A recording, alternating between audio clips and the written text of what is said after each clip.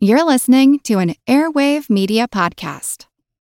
Say goodbye to your credit card rewards. Greedy corporate mega stores, led by Walmart and Target, are pushing for a law in Congress to take away your hard-earned cash back and travel points to line their pockets. The Durbin-Marshall credit card bill would enact harmful credit card routing mandates that would end credit card rewards as we know it. If you love your credit card rewards, tell your lawmakers, hands off my rewards. Tell them to oppose the Durbin-Marshall credit card bill.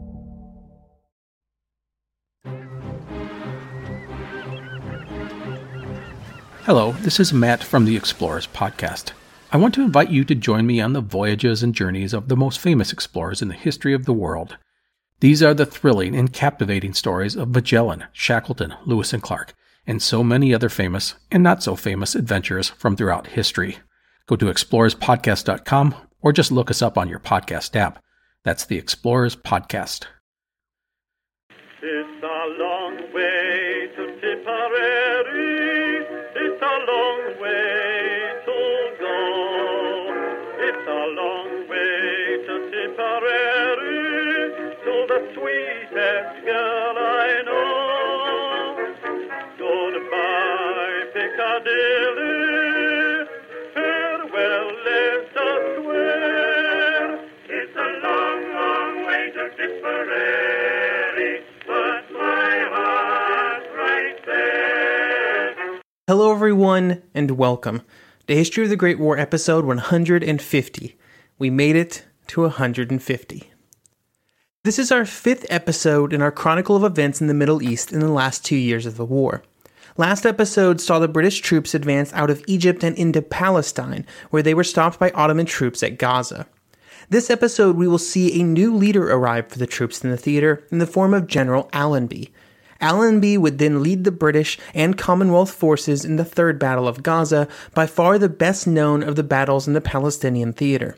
Victory during this battle would then lead to the capture of Jerusalem and then advances beyond, eventually all the way into Syria. This will be our final episode on the events of the war in the Middle East, with our focus shifting next week to events after the armistice in 1918. When General Edmund Allenby found out that he was being moved from France to Palestine in June 1917, he was not very pleased. France was seen as the main event, the main theater. Everything else was just a sideshow. And to Allenby, this transfer to the Middle East was basically a demotion. He was being sent because Lloyd George still strongly believed that the war would be won outside of Western Europe, and he was constantly searching for an alternative to placing British war effort focus on the Western Front. The Middle East was the prime point of these efforts, but the failure at Second Gaza prompted him to want a new commander, which would hopefully be more successful.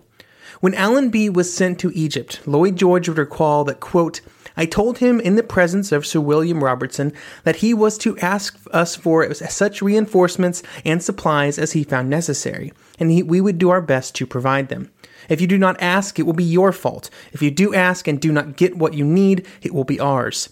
I said the cabinet expected Jerusalem before Christmas. When Allenby arrived, he would ask for more reinforcements, a lot of them. He wanted several more infantry divisions, and with those divisions, he would once again attack at Gaza. The plan for the third battle would in some ways be very similar to what had been done in the second. The big change, and the most famous change, was the decision to launch an attack at Beersheba. In 1917, Beersheba was just a small village. It was still a major nexus of roads, though, with 5 major roads radiating out of the village and then several smaller tracks leading in all directions. This action had been discussed during the planning for previous attacks, but it had been denied due to a lack of resources, which was not as much of a problem for Allenby. The plan that would be used would be one put forward by General Chetwood, and in this attack, the Beersheba operation would be the responsibility of the newly created Desert Mounted Corps, which contained 3 cavalry divisions, and the 20th Corps, which held 4 infantry divisions. These troops would move forward with their attack several days after the bombardment at Gaza had begun, but before the attack began there. The hope was that this large effort would pull Ottoman reinforcements to the east, while still capturing the city and its surroundings. Once the city had been captured, and more importantly, the wells within the city had been captured, the cavalry would then continue to the north and west to try and get behind the Ottomans at Gaza and cut off their retreat. This retreat would then be caused by the second main point of effort near Gaza, which would be launched after several days of artillery fire. This would then hopefully put the Ottomans to flight, then run them right into the Desert Mounted Corps, which was advancing out of Beersheba. If all of this could be achieved, the British would be able to advance almost as far as their feet could take them. During the planning and preparation phase, it was critical that the British keep the attack at Beersheba a secret. While the British would have more men, they were far away from more support, and they would have to capture the village quickly or they would run out of water. To try and maintain the required secrecy, there was a lengthy set of deceptions built into the preparations for the attack. The longest lasting of these would be the cavalry demonstrations which were made near the town that get the Ottomans used to seeing some troops near their lines. And it also gave the British good cover to allow them to examine the ground and survey the Ottoman defenses. The second, and more immediately impactful, and quite honestly far more interesting deception, was performed by Colonel Meinerzhagen. Meinerzhagen would have a plan which was permitted, where he went out on a fake reconnaissance mission towards the Ottoman lines near Beersheba. During this mission, he allowed himself to be spotted and engaged by the defenders. When this engagement began, he dropped his rifle, notebooks, some letters, and some money, and ran away while also faking being wounded. These documents were all fake and spoke of fake plans, but they were recovered by the Ottomans and sent up the chain of command. An Australian patrol was sent into the area to act like they were frantically searching for the lost possessions, which they knew the Ottomans already had, so that the Ottomans would be more likely to think that they were genuine. When these documents were given to the German and Ottoman commanders in the area, they were not sure if they should believe them, knowing that there was a chance that they were fake. But even though they knew this and they were skeptical of the information, it would still throw them off the scent of the upcoming attack, sowing doubt which was just enough to give the British the opportunity for surprise. For the effort at Gaza, the British had assembled over 200 artillery pieces, including critically 68 heavy guns. These guns were then provided with mountains of ammunition, allowing them to fire for over a week while the fighting was occurring at both Gaza and Beersheba. Overall, this would be the heaviest bombardment of the war in the Middle Eastern theater, and it would be against Ottoman defenses that were not nearly as strong as those that the British encountered on the Western Front. In many areas, the defenses were only a single line, instead of a defense in depth, and this allowed for the guns to focus on just a few targets. As I mentioned earlier, even though the guns would begin to fire at Gaza, that was not the first point of effort. Instead, that would be the attack at Beersheba. The movement of troops to the east and towards Beersheba would take place over the course of an entire week. The reason that it took this long was to allow for the greatest possible secrecy, while both the Desert Mounted Corps and the 20th Corps were slowly shifted. 2 whole corps is a large number of troops in comparison to the total strength that Allenby had at his disposal, and the total number of expected Ottoman defenders in Beersheba. This overwhelming force was thought necessary because quickly capturing Beersheba was essential.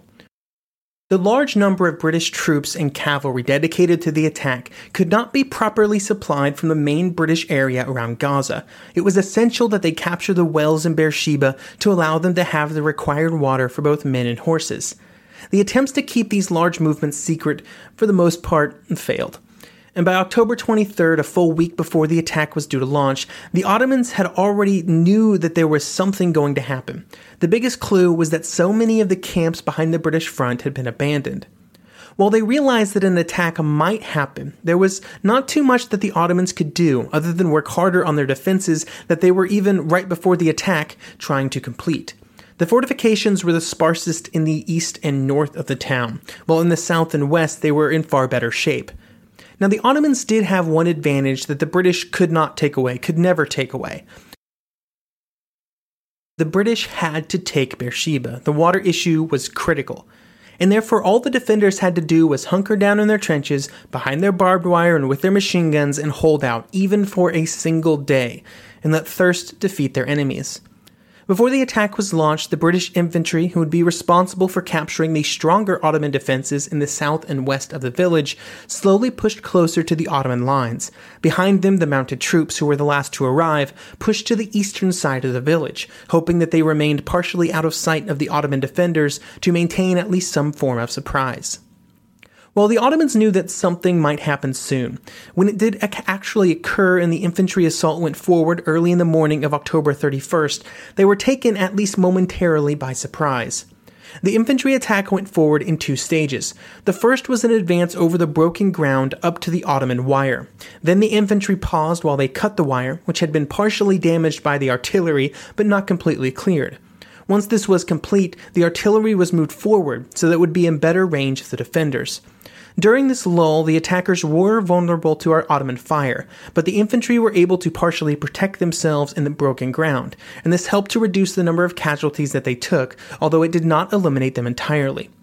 Once the guns were in their new positions, the attack continued, and while the Ottoman defenders put up a good fight, there was just too many attackers, and by the early afternoon their positions had been taken. Casualties were around 1,100 for the British, and probably similar for the Ottomans, although their numbers are a bit more fuzzy. To the east of the village, the Anzac cavalry was in position for their attack by 8:30 a.m., after having been on the move all night to get into position. Their objectives were the two important hills of Tel Asaba and Bereskati, which were to the east and northeast of the village respectively.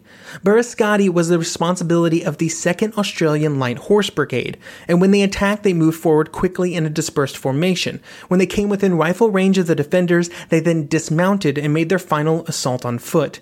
This was a textbook attack for the Australian cavalry as they prepared before the war, with the cavalry acting more as mounted infantry armed with rifles, instead of more traditional saber-armed cavalry. When Bereskati had not been greatly difficult to capture, Tel Asaba was a different matter. Here, the New Zealand Mounted Brigade was tasked with taking the hill, with the Australian 3rd Light Horse Regiment on their left for support. On this hill, the Ottoman defenses were stronger and better aided by the terrain. The hill was steeper, and it provided better fields of fire for machine guns. Even with this increased difficulty, the hill would still be captured, although it would take until mid-afternoon, which delayed the next part of the attack.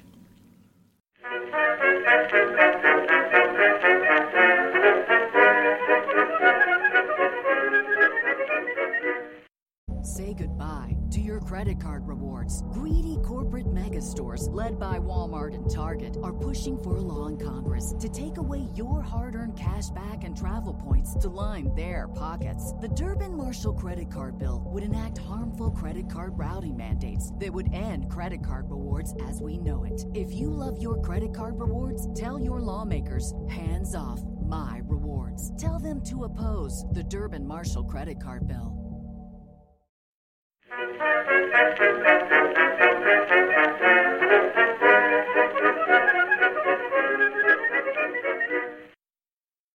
While the first wave of attacks had went well, although they were slightly delayed, the most important attack still had to take place, the assault on the village itself. A slight delay in the previous attacks from the east and west meant that there was some question about whether or not the attack on the village should be performed at all. General Chauvel, who commanded the Desert Mounted Corps, only had 2 mounted brigades left in reserve, the 4th Australian Light Horse and the British 5th Mounted Brigade. If left to his own devices, it is likely that Chauvel would have chosen to close down the attack at this point. In this type of situation, it was often felt, and had been taught before the war, that it was better to put the health of the horses near the top of the list of concerns, even if it meant not capturing an objective. If the attack was launched and failed, there would be some serious consequences for the horses. Many of them would probably die of thirst. However, when Chauvel discussed the situation with Allenby, he was told by Allenby that the attack should definitely be performed and as soon as possible. With these orders in hand, Chauvel began planning for the attack, although there were not many options. Really, the only thing that could be done was a direct cavalry charge against the Turkish positions. It was the only option that could be done by the forces at hand, and the only one fast enough to capture the village on that day. These orders would be sent out at 4:30 in the afternoon, with the 4th Light Horse Brigade ordered to assault over open ground the Ottoman positions to the southeast of Beersheba, and then drive through them and into the village. Also at roughly 4:30, the Ottoman commander in Beersheba, Ismet Bey, began the process of evacuating his forces, believing that his situation was untenable. With this order, the town would fall to the Australian attack. The only question was whether or not the Ottomans would have time to properly sabotage and destroy the wells before the Australians arrived. The British and the Australians did not know that the process of destruction had begun, or that they were now racing against time. 2 of the Australian cavalry regiments lined up with 4 yards between each man, and began to move forward. They were supported by 2 batteries of horse artillery and a few other artillery guns. With most of the Ottoman forces abandoning the city, those left in the rearguard would have little support, but those that were in the rearguard would stay and fight, but they found it difficult to accurately aim at the fast-charging cavalry.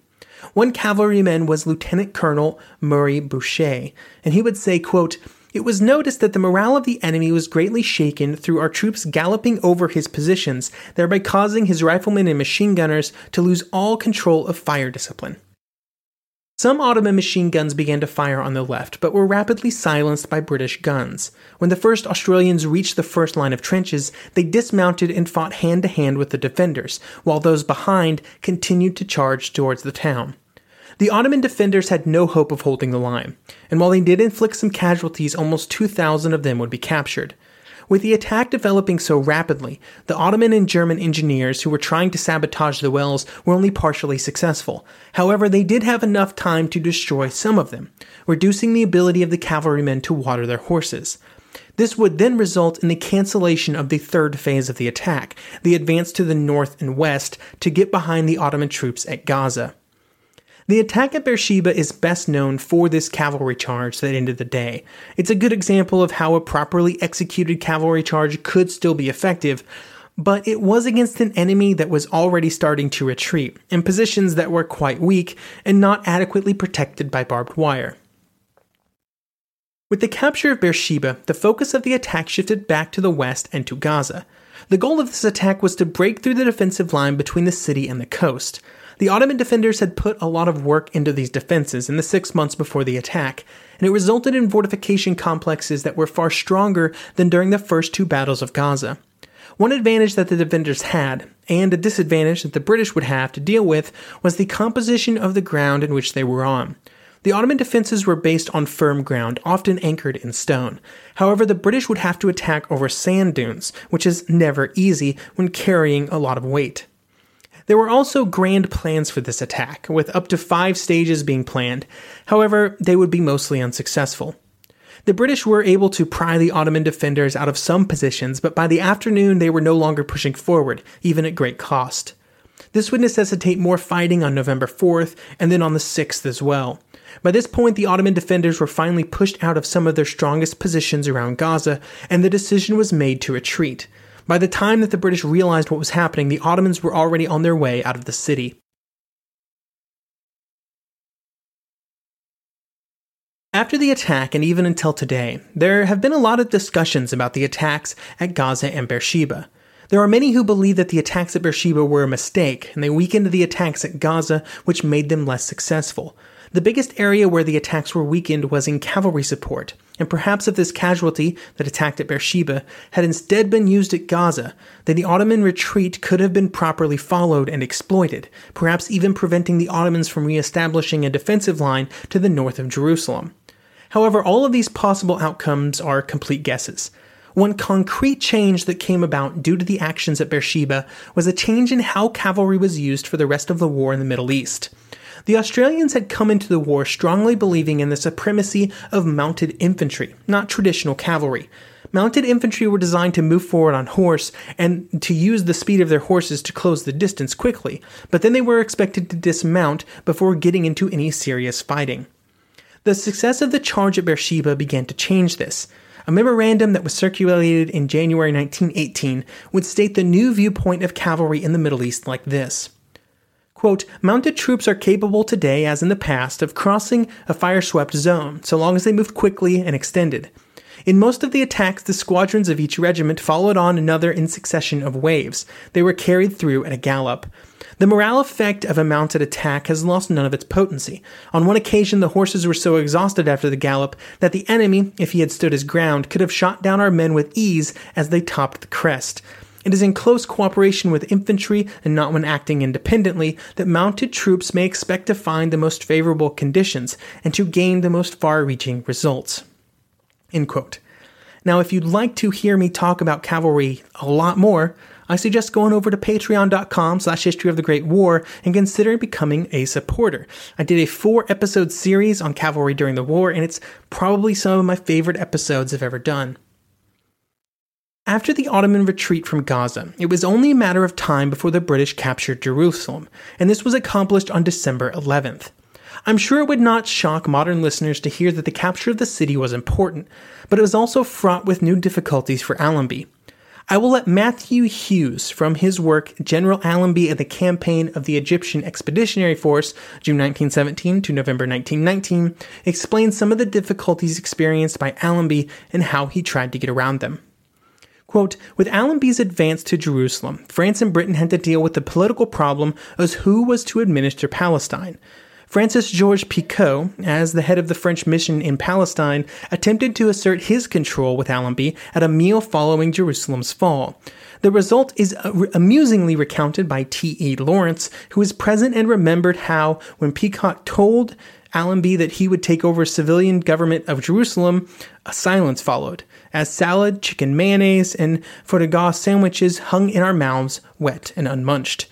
For a moment, Allenby's entourage thought that their idol might betray a frailty, but then Allenby's face grew red. He swallowed, his chin coming forward, whilst he said grimly, 'In the military zone, the only authority is that of the commander-in-chief, myself.' This forced Picot to protest, but Sir Edward Grey, but he was cut short. Sir Edward Grey referred to the civilian government which will be established when I judge that the military situation permits." End quote. And that was that. The capture of Jerusalem would represent a milestone for the attack into Palestine. It had been the most important objective, and capturing it by Christmas had been the goal since Allenby arrived. With it now achieved, the question became what to do next. The British knew that they would have to take some time to prepare for their next steps, and there were both ambitious and non-ambitious suggestions in terms of what those next steps should be. By far the most ambitious was a proposal to launch an amphibious landing at Alexandretta. This city was hundreds of miles north of Allenby and his forces in Palestine, but a successful landing would have been a huge blow to the Ottoman war effort, and would have cut the railway that was supplying all of the Ottoman forces in Palestine and Syria. This plan never came to fruition, with the previous British amphibious failures, like at a place called Gallipoli, you may have heard of it, played no small part in giving the British cold feet. A less ambitious plan, which was followed through on, was the launching of raiding expeditions north of Jerusalem. In these raids, the Arab forces under Faisal Hussein played a critical role. There were 2 primary raids launched, one in late March and the other in early May. During these attacks, the Arab cavalry would harass and execute hit-and-run attacks against the Ottoman supply areas. These raids would make the situation for the Ottoman troops, especially those south of Damascus, almost untenable. For the first half of 1918, Allenby did not think that he would be able to advance deep into Syria. To start with, after the capture of Jerusalem, many of his British units were sent back to Europe. Like almost every other European general, and not without a slight dash of racism, Allenby believed that these British infantry units were his best men. There was also the slight problem of geography, and how extended such an advance would make the British supply lines. In some ways, Allenby's mindset would mirror the views of many Western Front generals who would not believe that the attacks in 1918 would actually end the war, and when they did launch an offensive, which Allenby would at the Battle of Megiddo, the massive success that they experienced surprised them. Instead of being able to properly retreat like they had at Gaza and Beersheba, the Ottoman forces instead just sort of fell apart. Once it was clear to Allenby that the Ottoman forces were disintegrating in front of him, the race was on. Soon, Indian cavalry was on its way to Damascus, and other troops continued even further north. Damascus would soon be captured, a symbolic victory on par with Jerusalem, and with its fall, the Ottomans began to discuss peace. The Ottoman government began to send out serious peace feelers during the first week of October. The British wanted to discuss possible peace terms with the Supreme War Council, which contained British, French, American, and Italian representatives. The British also began to move even greater naval strength into the eastern Mediterranean. Much like in other areas, as soon as the war appeared to be on its way to completion, the greatest enemy for the British became the French. The greatest fear in London was that the war would end too soon, before the British could occupy all of the areas that they wanted to control after the war. This fear would cause them to move troops from Mesopotamia to Mosul, and in Syria it meant an advance towards Aleppo. The final armistice would be signed on October 30th. Its conditions represented essentially a total surrender for the Ottomans. Their empire was finished. Piccadilly, farewell, let us swear. It's a long, long way to Tipperary.